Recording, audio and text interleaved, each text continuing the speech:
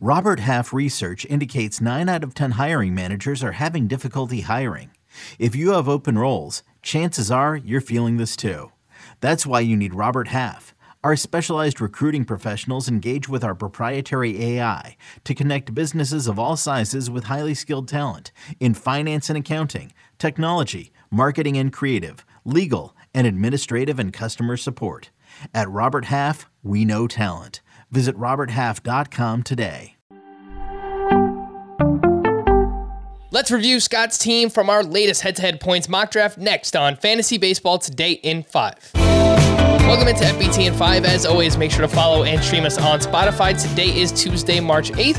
I am Frank Stanfield, joined by Scott White, who had the first overall pick in our latest head-to-head points mock draft. And of course, Scott, you selected Juan Soto. Let's start with your hitting. And to start your team, you got Dalton Varsho at catcher, Josh Bell at first base, then Brandon Lau, Alex Bregman, and Bobby Witt to round out your infield, Hunter Renfroe, Alex Kirilloff, Juan Soto, and then CJ Crone as your outfield and your utility bat. How do you feel about these hitters? It's not the best I've ever done. It's a 12-team league. It's worth pointing out. And it's also worth pointing out that in a points league, like I'd much rather be weak at hitter than at starting pitcher, because the waiver wire is replete with hitters, and with only, gosh, what is it, 108 being started in the entire league in a given week. There are going to be players nobody saw coming emerging off the waiver wire. There are going to be just quality players constantly available on waiver. Like it's. I don't think it's an exaggeration to say that in a head-to-head points format, 12 teams or shallower, you can put together your entire lineup off the waiver wire and still be competitive. Having said that, beyond Soto, I don't really feel like I have an especially bankable hitter. My second one drafted was Alex Bregman at the start of round 5. It was me playing to position scarcity, and also this is Bregman's preferred format. He's such a great plate discipline guy. He could be a standout in this format, but you know, I've left him no choice but to be because he's my second best hitter. And then like at shortstop, Bobby Witt, I'm relying on him to get called up at the start of the year and deliver right away, or else I'm picking up a shortstop off the waiver wire. Now, again, there's probably some serviceable one out there. I'm not sure Brandon Crawford was drafted and I could make do with him until Bobby Witt gets called up, but it's not, I'm definitely this is definitely a lineup that's going to have to be maintained throughout the year as opposed to just plug and play. All right, Scott mentioned he wants to go after pitchers in this format, and that's exactly what he did. He has Sandy Alcantara and Julio Arias as his top 2 pitchers, then Luis Castillo, Chris Sale, and Noah Syndergaard rounding out his rotation. He's got Ranger Suarez and Raisel Iglesias as his 2 relief pitchers. Ranger Suarez is a SPARP in a points league. That's called that is a starting pitcher as a relief pitcher. It's kind of a cheat code. And then, Scott, you have a bunch of pitchers on your bench as well. Is this pitching staff good enough to justify the hitters that we mentioned earlier? See, I don't think it quite is. If there was a stronger number 5 than Noah Syndergaard, then okay. But everybody went aggressively after starting pitching in this league, and frankly, in a way I've never seen before. So I don't think my pitching staff I mean, certainly it stands out compared to some teams because obviously somebody had to get left out if everybody's piling on the pitching.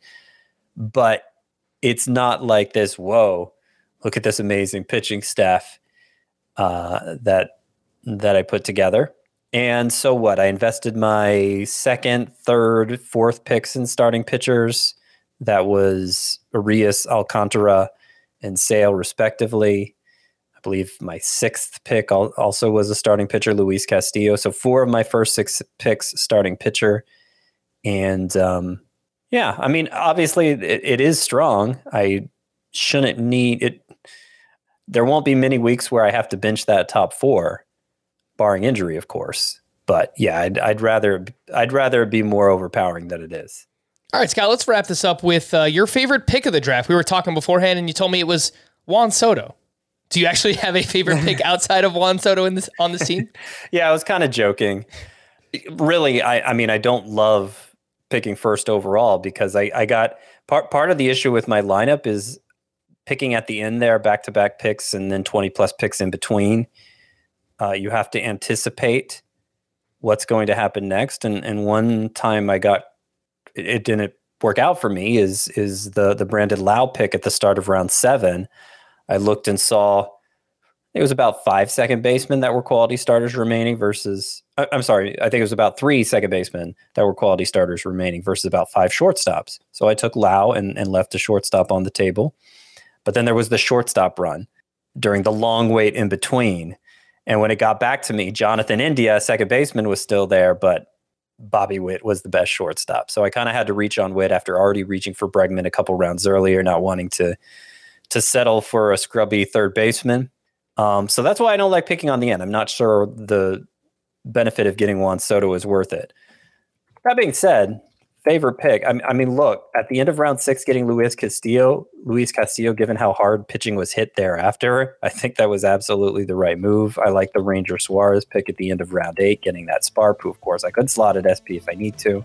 It's definitely the format for that. Those would probably be my true favorite picks. For more extensive fantasy baseball coverage, listen to the Fantasy Baseball Today podcast on Spotify, Apple Podcasts, Stitcher, your smart speakers, or anywhere else podcasts are found. And thanks for listening to Fantasy Baseball Today in 5. We'll be back again tomorrow morning.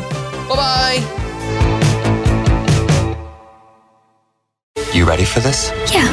If is the most original and heartfelt movie in years. Magic like this comes around once in a lifetime. This Friday, experience it with your whole family. Can we do it again? If, rated PG.